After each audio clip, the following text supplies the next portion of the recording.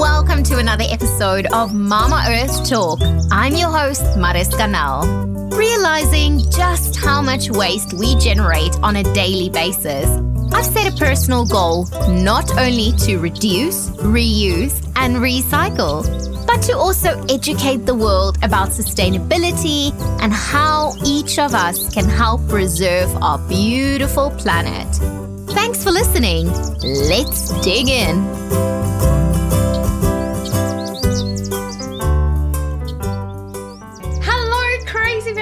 I hope you are all doing well. What an exciting month. I hope some of you are in full spring summer mode. We are here in the Southern Hemisphere, so we are experiencing a little bit of winter, but not to cool us down on our mission to share amazing conversations with people that is doing such wonderful work all around the world. And our guest today is probably one of the most inspirational people that I've had the chance to talk to. He is just amazing. I mean, the work that he's done, and throughout this conversation, you can just see his passion for the work that he's doing. And therefore, I am really excited to share today's guest with you. He's a true legend in the marine wildlife conservation, an environmental activist, and also one of the founding members of Greenpeace, which he left in 1977, and the founder of Sea Shepherd Conservation Society. Now, he has spent his life fighting for the protection of our oceans and the marine life, and he continues that mission today through his new Captain Paul Watson Foundation. He is a master mariner, accomplished author, a renowned speaker, and has received numerous honors for his dedication to the planet, including the Genesis Award for Lifetime Achievement. He's also been named one of Time magazine's top 20 environmental heroes of the 20th century and induction into the U.S. Animal Rights Hall of Fame. In 2007, he was awarded the Amazon Peace Prize by the President of Ecuador. And in 2012, he became the second person after Captain Jacques Cousteau to receive the Jules Verne Award for environmentalists and adventurers.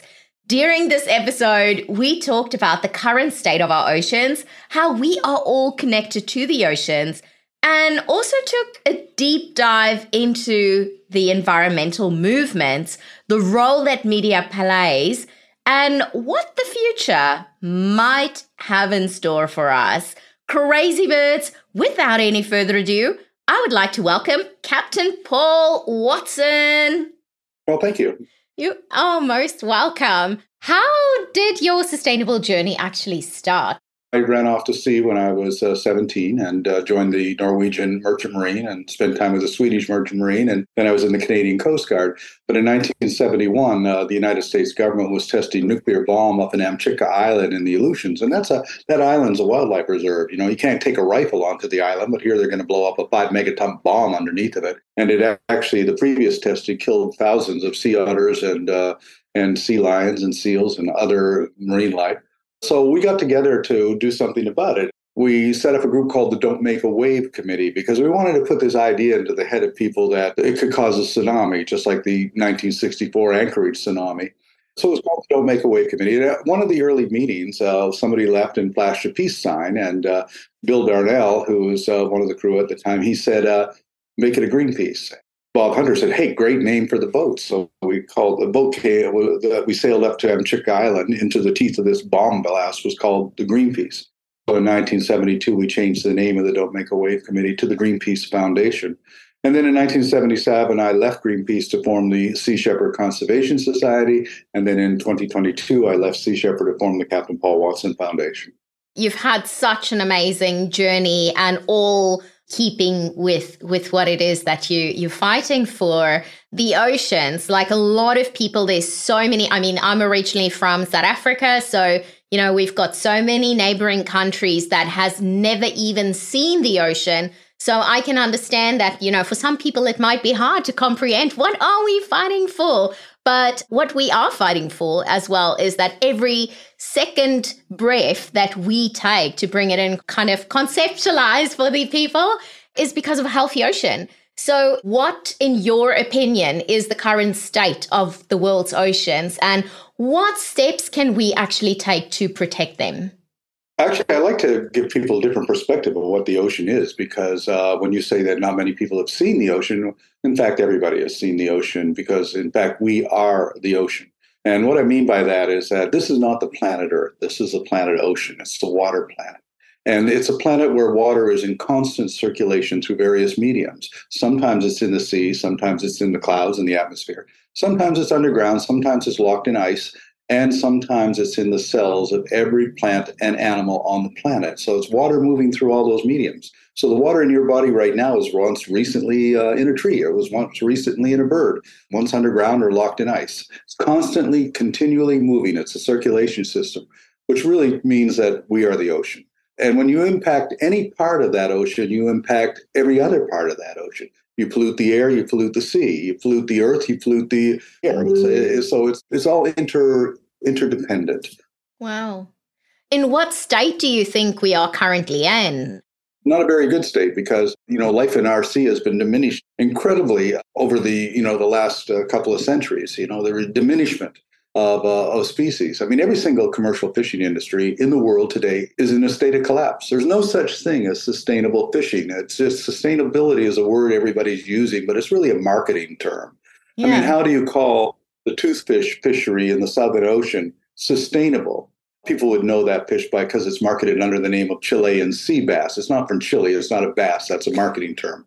But it's an endangered species. So how in the world can an endangered species fishery be called sustainable? But we just call everything sustainable these days, and people feel good. They feel good when they go to the market and say, "Oh, that's sustainable. I'm going to buy that." But It isn't. It's all lies, really.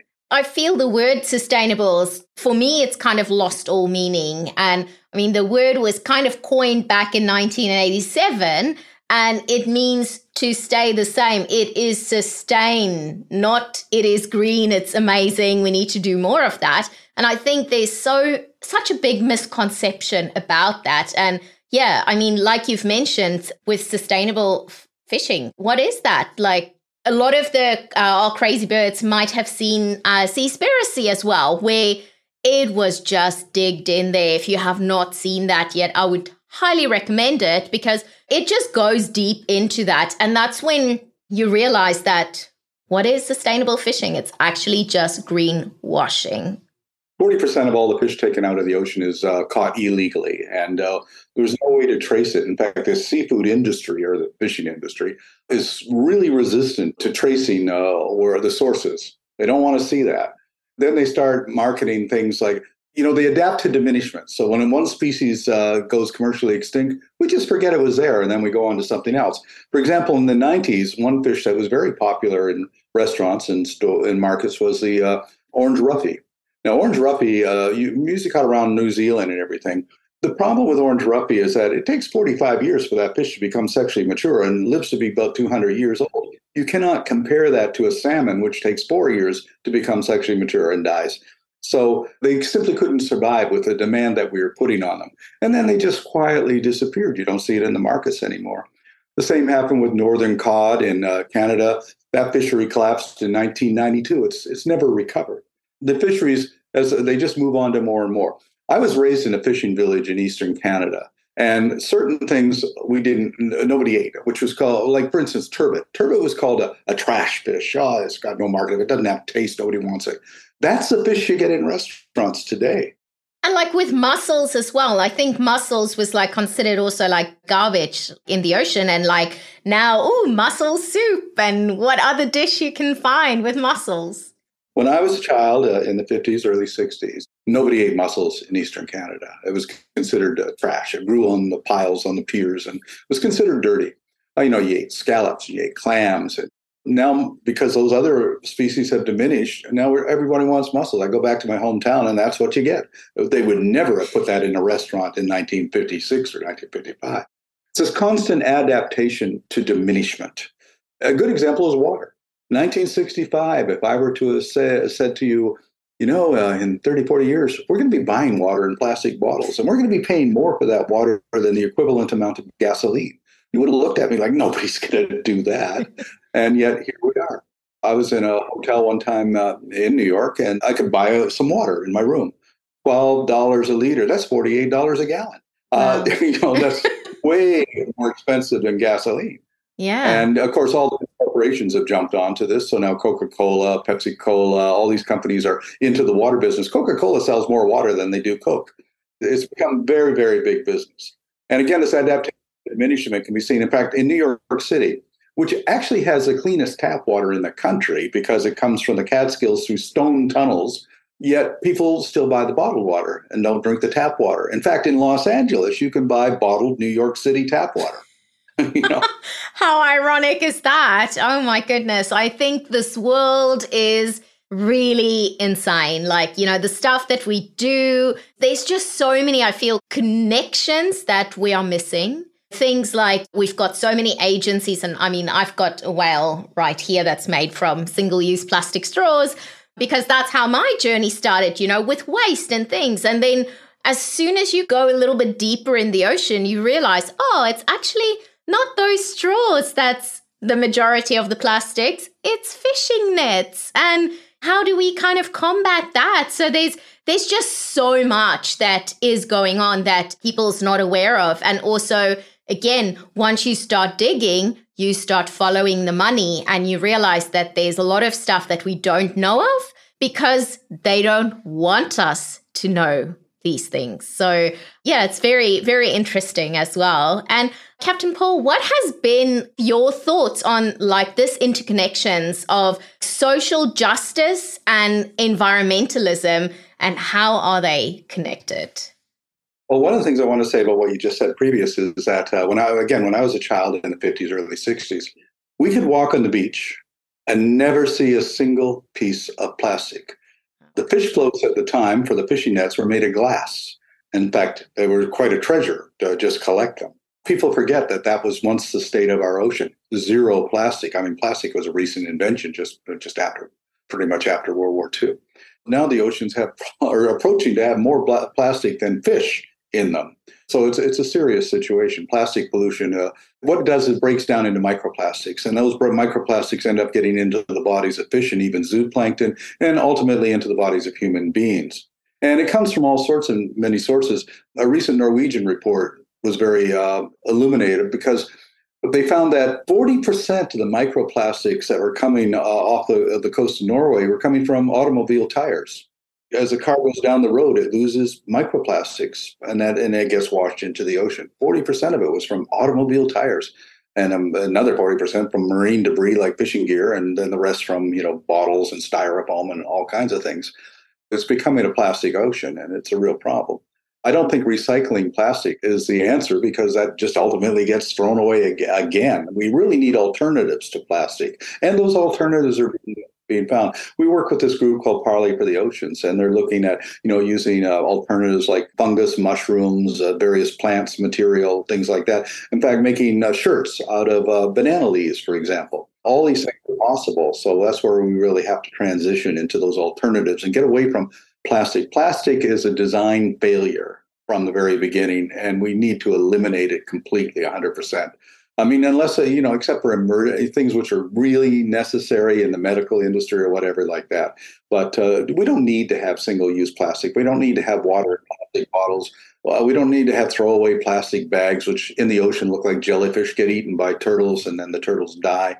We have to stop that. But the problem is it's a big industry. And every time we try to get laws passed, that industry comes in and lobbies and try to get rid of plastic bags in California, which it ultimately did, but it was under enormous pressure from the industry to influence the politicians to not do it. So it's a very frustrating thing, but persistence pays off. People have to just keep the pressure on, and things do change. And I can say that after all these years, in my experience, there has been significant changes, and people are far more aware now than they used to be. Remember 1972, we had a billboard we took out in Vancouver. Just all it said was in big yellow letters, ecology, and underneath, look it up and get involved. Nobody knew what the word meant back then. 1980, nobody knew what a vegan was. or Planet Vega or something like that. But, say I'm a vegan. Well, what's that? Now they knew what a vegetarian was, but but slowly now you got vegan restaurants all over the world. So there's a significant change. And I think young people today are far more aware of environmental issues than people in the 60s, 70s, and even the 80s. And I also think the youth today, they are not scared to ask questions. Like, they ask the hard questions. And I mean, with this climate change movement as well, it's phenomenal to see what everyone is doing. And it's just like, it makes me excited for like what the future can look like if, we all just come together and play our part. You've done a lot of different campaigns over the years. Would you say there has been some that has been really challenging that you've led, and how did you overcome them? Well, they're always challenging. I mean, here's the interesting thing. We don't do anything illegal, or have never done anything illegal. We've never injured anybody, certainly never killed anybody. But in 1977, I developed a strategy which I called aggressive nonviolence. We're going to intervene, we're going to harass, we're going to blockade, but we're not going to hurt anybody. And it's been very effective. I mean, we drove the Japanese whaling fleet out of the Southern Ocean. We shut down commercial sealing in Canada. We've had so many victories, and we've never really been convicted of any crime, any felony crime. I've been arrested quite a few times, but we win in court because, we're not doing anything illegal.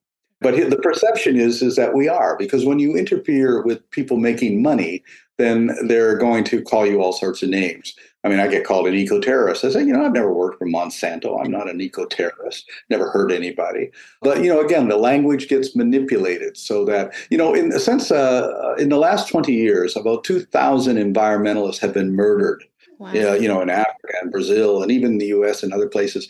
You never hear about it. It's never in the news. But I can tell you, if an environmentalist were to ever injure a logger or a fisherman, you'd certainly hear about that and how violent the movement is and everything. So the nonviolence of the environmental conservation and the animal rights movement is incredible. It's an unblemished record. And yet they want to pigeonhole everybody. If you oppose the status quo, then you're a criminal. And the real thing they're worried about is not what we do. The real thing they're worried about is what we think and the ideas that we're putting out to the general public. And when people, that's what they're really scared of. They're scared of people becoming vegetarian or vegan. They're scared of people not buying big cars. They're scared of people not eating fish, that kind of thing. So this is what they're really afraid of. Yeah, because there's over 4.6 million commercial fishing boats out in the oceans. That is a lot. It is a lot of money. So I can understand there's a lot of livelihood that's kind of dependent on this. But, take a few steps back to where we started. Our life actually depends on that healthy oceans. And if we don't do something now, we're not going to be here. If the oceans die, we die. And that's the fact. Our entire economic political systems throughout the planet is based on short-term investment for short-term gain. Politicians can't do much because if they were to actually do something, they'd probably lose the next election or the support of the people because, we don't, everybody wants to change, but nobody wants to change, that kind of thing. So it's a very frustrating thing. And young people today, for the first time in centuries, we have young people facing a future which is, they really don't know what that future is going to be. What kind of world is this going to be in 2070? It's not going to be the world we're living in now. My generation, we had the opportunity to live in the most materially wealthy and freest time in human history. It'll never come again. The laws become more oppressive as things become more diminished. And the things that I was able to do in, say, the 70s and the 80s, I can't do that today. They blow me out of the water. I try to do that because it's become more repressive. And also resource diminishment is leading to more and more military conflicts around the world. Everybody wants to take what is not particularly theirs. That could all be solved by everybody being one planet, one country. But of course, a lot of people are going to be resistant to that because nationalism is a very powerful force and has, of course, resulted over the last, many centuries in the deaths of literally hundreds of millions of people, billions of people, really, over senseless nationalism. And one of the things I used to ask my crew, are you willing to risk your life to protect a whale? And if they said no, then I said, well, then I don't want you. I need people who are willing to take that risk. And when journalists ask me, well, That's asking an awful lot to ask people to risk their life. And I said, why? We ask young people all the time to risk their life to protect oil wells and flags and religion and real. I think it's a far more noble pursuit to risk your life to protect an endangered species. Here's the real problem. We live in an anthropocentric society. I actually created my own church. It's called the Church of Biocentrism as an alternative answer to anthropocentrism. Anthropocentrism is this idea that we're number one. We're in charge of everything. Everything revolves around us. Everything was created for us. We are the ultimate superior creature on this planet, when in fact we're just a bunch of overly conceited naked apes who've become divine legends in our own mind. So biocentrism, on the other hand, something that is understood by indigenous peoples around the world, is this idea that we're part of everything and everything is interdependent with each other. We do not live on a planet without worms and trees and bacterium and fish and whales. We do not live on that planet. It could not sustain our lives. I guess the best way to illustrate that is imagine this planet as a spaceship, which in fact it really is, because we're on this incredible voyage around the Milky Way galaxy at incredible speeds. But every spaceship has a life support system which provides us with the air we breathe, the food we eat, and regulates climate and temperature. And that life support system is maintained by a crew of engineers, not us. We human beings, we're passengers. We're having a wonderful time amusing ourselves, entertaining ourselves, but we're not running the ship. We're not running the life support system. But what we are doing is murdering the crew. We're killing the engineers.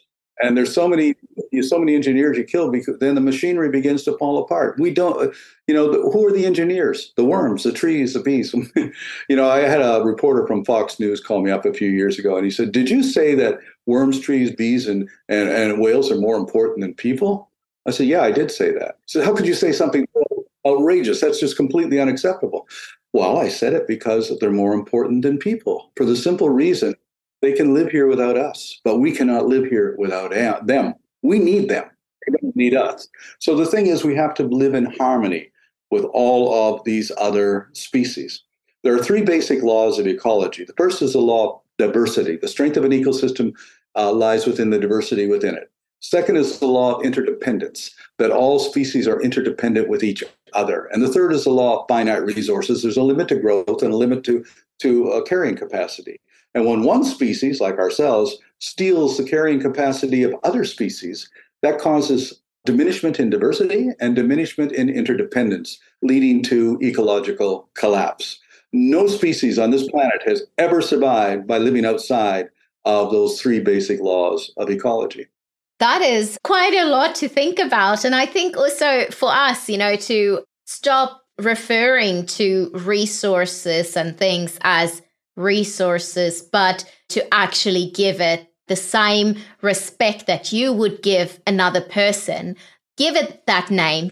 Talk about it like you would of your grandparents or, of your aunt or something, because I feel the moment that you do that, you show more respect as well. And hopefully that will make more changes in the future. And I mean, there has been so many things starting to come out in the media talking about different things. But what role do you think the media will play into raising awareness about these environmental issues? And how do we actually ensure that the attention is given to the topics that really deserve it to make a difference in the world? Well, media is quite complex in these years, nowadays, because most media is owned by, major media is owned by major corporations, and their bottom line is to make money. So they're not going to report on things which are going to be criticizing corporations or governments, and really. But I've always felt that the most powerful weapon you can actually have is a camera. A camera can change the world, as we've seen in many cases in there. So that's why we document everything we do. That's why we did our own TV show, Whale Wars. That's why we do the documentaries like Seaspiracy and Sea of Shadows, and the documentary on myself called Watson, because we have to utilize the medias that we can control. The problem with the mainstream media, aside from the fact that it's owned by these major corporations, is that they are easily manipulated. And the reason being is that the mainstream media only understands four things: sex, scandal, violence, and celebrity. Every story has to have one of those elements: sex, scandal, violence, or celebrity. If it has all four, it's a story that just doesn't go away, like we see with O.J. Simpson and things like this. Oh, yeah. But I learned about that a long time ago. So in 1977, I brought Brigitte Bardot to the ice floes off of Labrador to protect baby seals. That put us on the cover of every major magazine on the planet, Perry Match. And so I learned right away the value of celebrity. And that's why we have so many celebrities that we work with.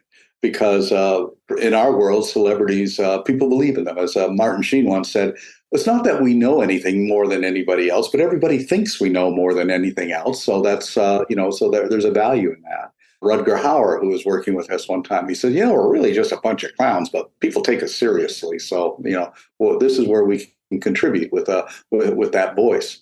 A couple of years ago, they had some orcas and some beluga whales that were entrapped in Vladivostok in Russia. And how do we get them out of there? I wrote a speech to the Russian government, but they're not going to pay attention to me. So I simply sent Pamela Anderson over there to deliver the speech, and they listened to it and they freed the orcas and the belugas. So again, that's the power. That's amazing. And it just shows you sometimes that it is about that power. And, sometimes it's not really about that they know what this does to the ecosystem or how it happens. It is literally just about power, money, which is great that you were able to free them with the help of her. So that's amazing. And how do you see the future of environmental movement? And what role do you think organizations like yours are playing in actually shaping that future? Well, the problem with environmental groups is as the bigger they get, the more ineffective they become. That's why I left Greenpeace. That's why I left Sea Shepherd. They become part of the problem. So you constantly have to reinvent, reorganize, reestablish, be free to actually take actions on that. And so what we're seeing in the world today is the evolution of movements like Extinction Rebellion and many other groups which are now considered radical, because the groups that used to be considered radical are no longer considered radical.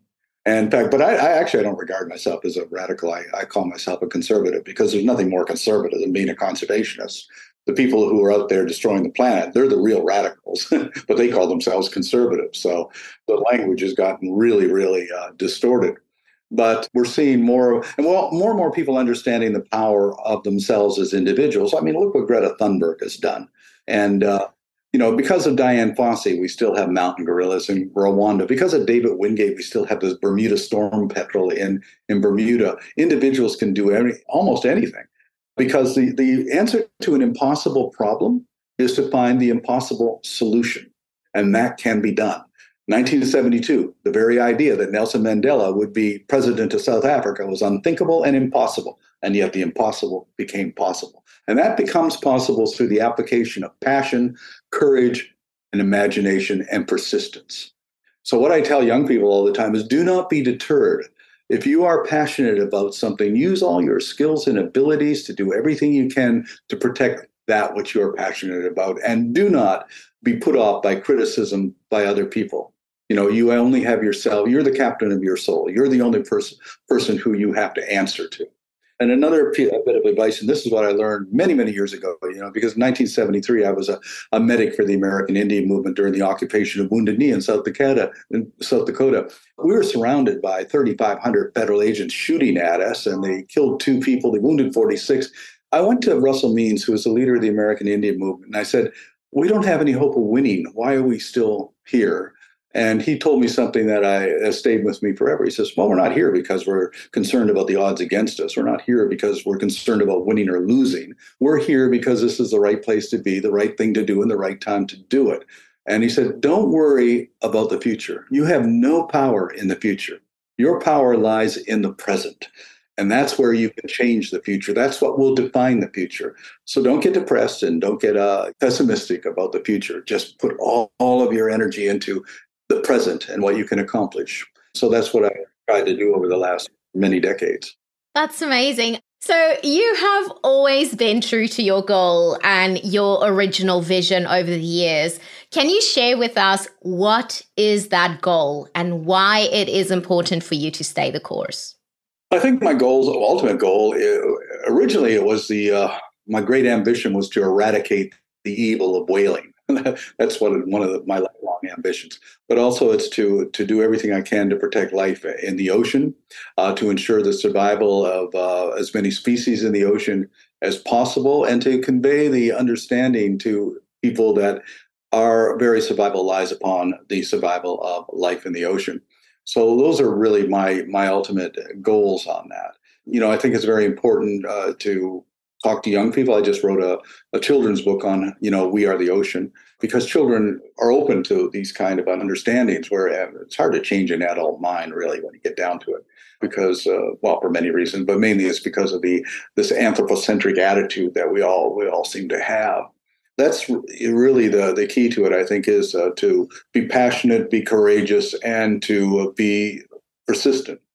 And in the future, how would you like the world to remember this cause that you're doing and the work that you have contributed to it? Well, I don't think it's a question of remembering the cause. The cause is always evolving.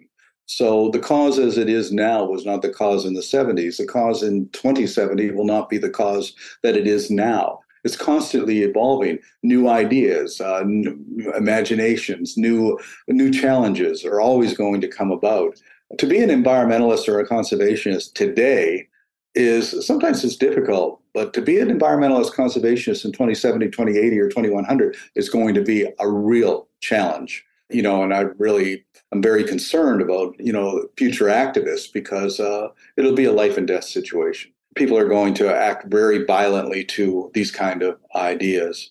Back in 1972, John Broner wrote a science fiction book called The Sheep Look Up, and he predicted all of this, where in fact the governments of the world will go to war with people who are concerned about environmental issues or social justice issues or whatever. It'll be more and more of a dictatorship as resources become diminished, demand increases, and governments will be called upon to use draconian methods to keep everybody in line and to keep doing what they think is most important, and that is being a consumer of material goods.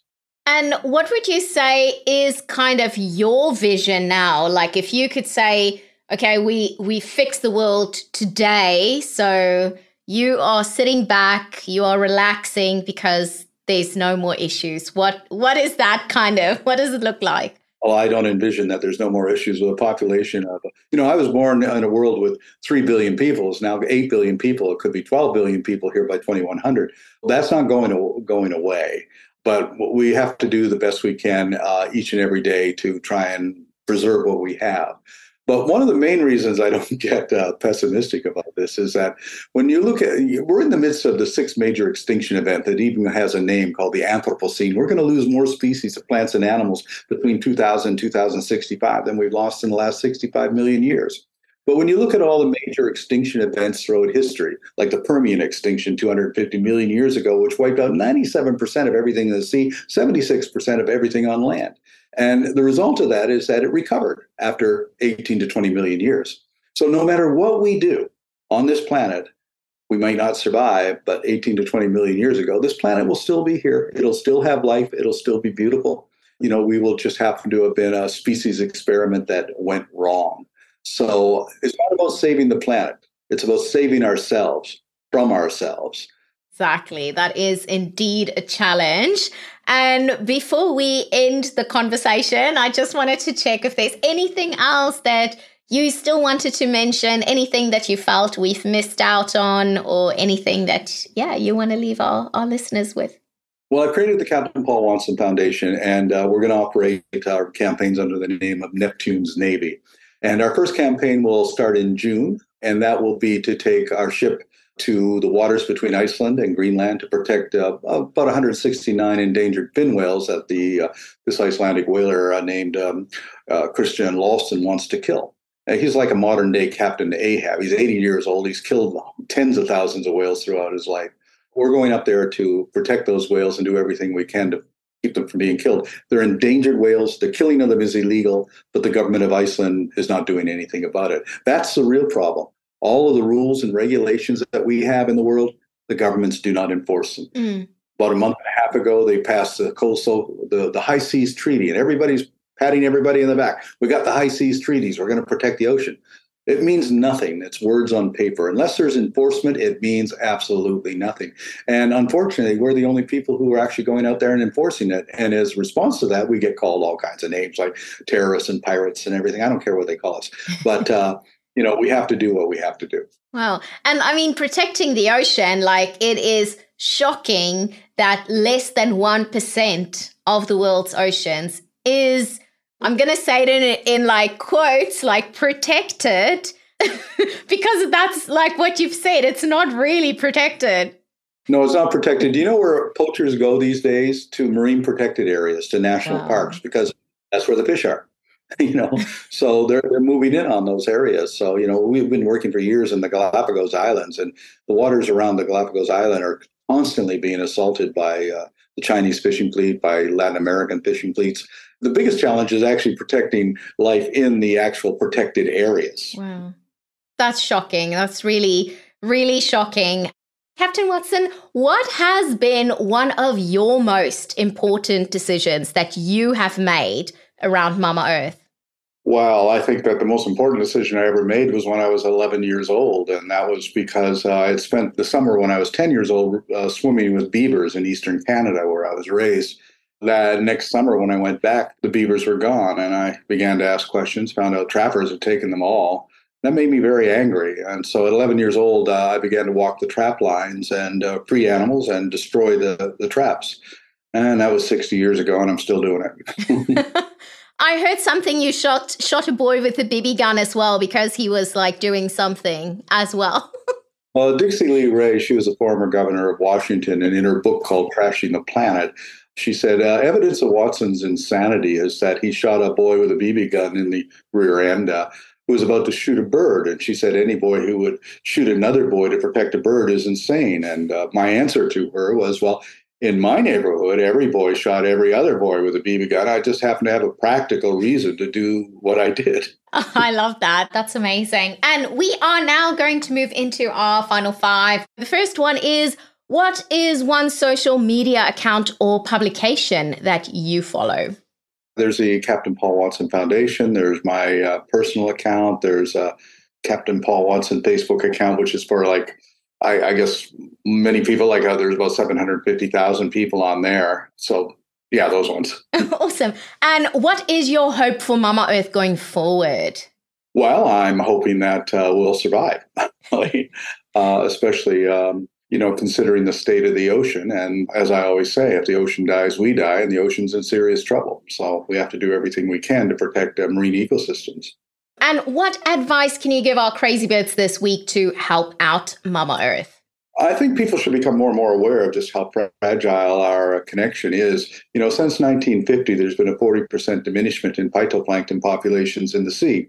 And why is that significant? Well, phytoplankton provides up to 70% of the oxygen in the air we breathe and sequesters enormous amounts of CO2. And why is phytoplankton becoming diminished? Because we've reduced the populations of whales, dolphins, seabirds, turtles, and fishes in the ocean. And they provide the nutrient base for the phytoplankton, nitrogen, iron, and magnesium. When you reduce that, you reduce the numbers of phytoplankton. And if phytoplankton disappears from the sea, the reality is we all die. We don't live on this planet without phytoplankton. It is the absolutely most essential group of species on the planet. The forests of the earth and the plants provide 30%, but phytoplankton provides 70%. And it's also the basis of the entire food chain in the ocean. But the problem is most people are completely unaware that it even exists. Wow. Yeah. And where can people find you? Just Google Paul Watson, Captain Paul Watson, or Captain Paul Watson Foundation, I guess. Awesome. And we are going to link that all in our show notes as well. So if our crazy birds is listening on the move, just go to the show notes. It will all be there for you guys. Well, thank you so much for being such an amazing guest on the podcast. And yeah, just for doing the wonderful work that you guys are doing, for stepping up for our oceans, to protecting every single species that's in there, and, to actually enforce things that's not being enforced, and to protect them, not with inverted commas or any quotes or anything, but to actually protect the oceans. So thank you so much for that. We all really appreciate it so much. Okay, thank you very much. And that's a wrap. Huge thank you for our amazing guest for being on the podcast and for sharing their journey with us.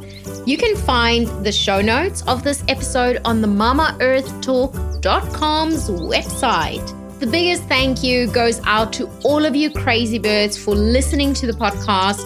If you have not already listened to all of the episodes, you can go back to a few of them. You will absolutely love them. I really enjoyed recording every single one of them, and I really hope that you enjoy listening to them. There's over 100 episodes, so if you feel a little bit lost on which one to listen to next, maybe select one of the episodes with guests that you might want to know more of and start from there. If you enjoy the episodes, why not tell a friend about the podcast and maybe share an episode with them? Let them know that we are here and we are waiting for them with open arms, and they are all very welcome to join the crazy birds globally. If you have a question for me, please send them over.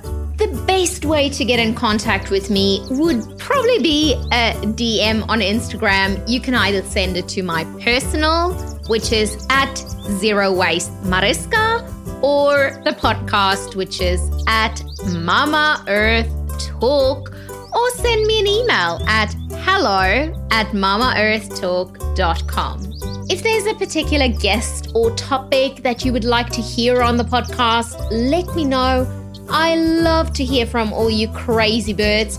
New episodes are uploaded every second Monday, so make sure to subscribe that you do not miss a thing. Mama Earth has a voice, and it's us crazy birds.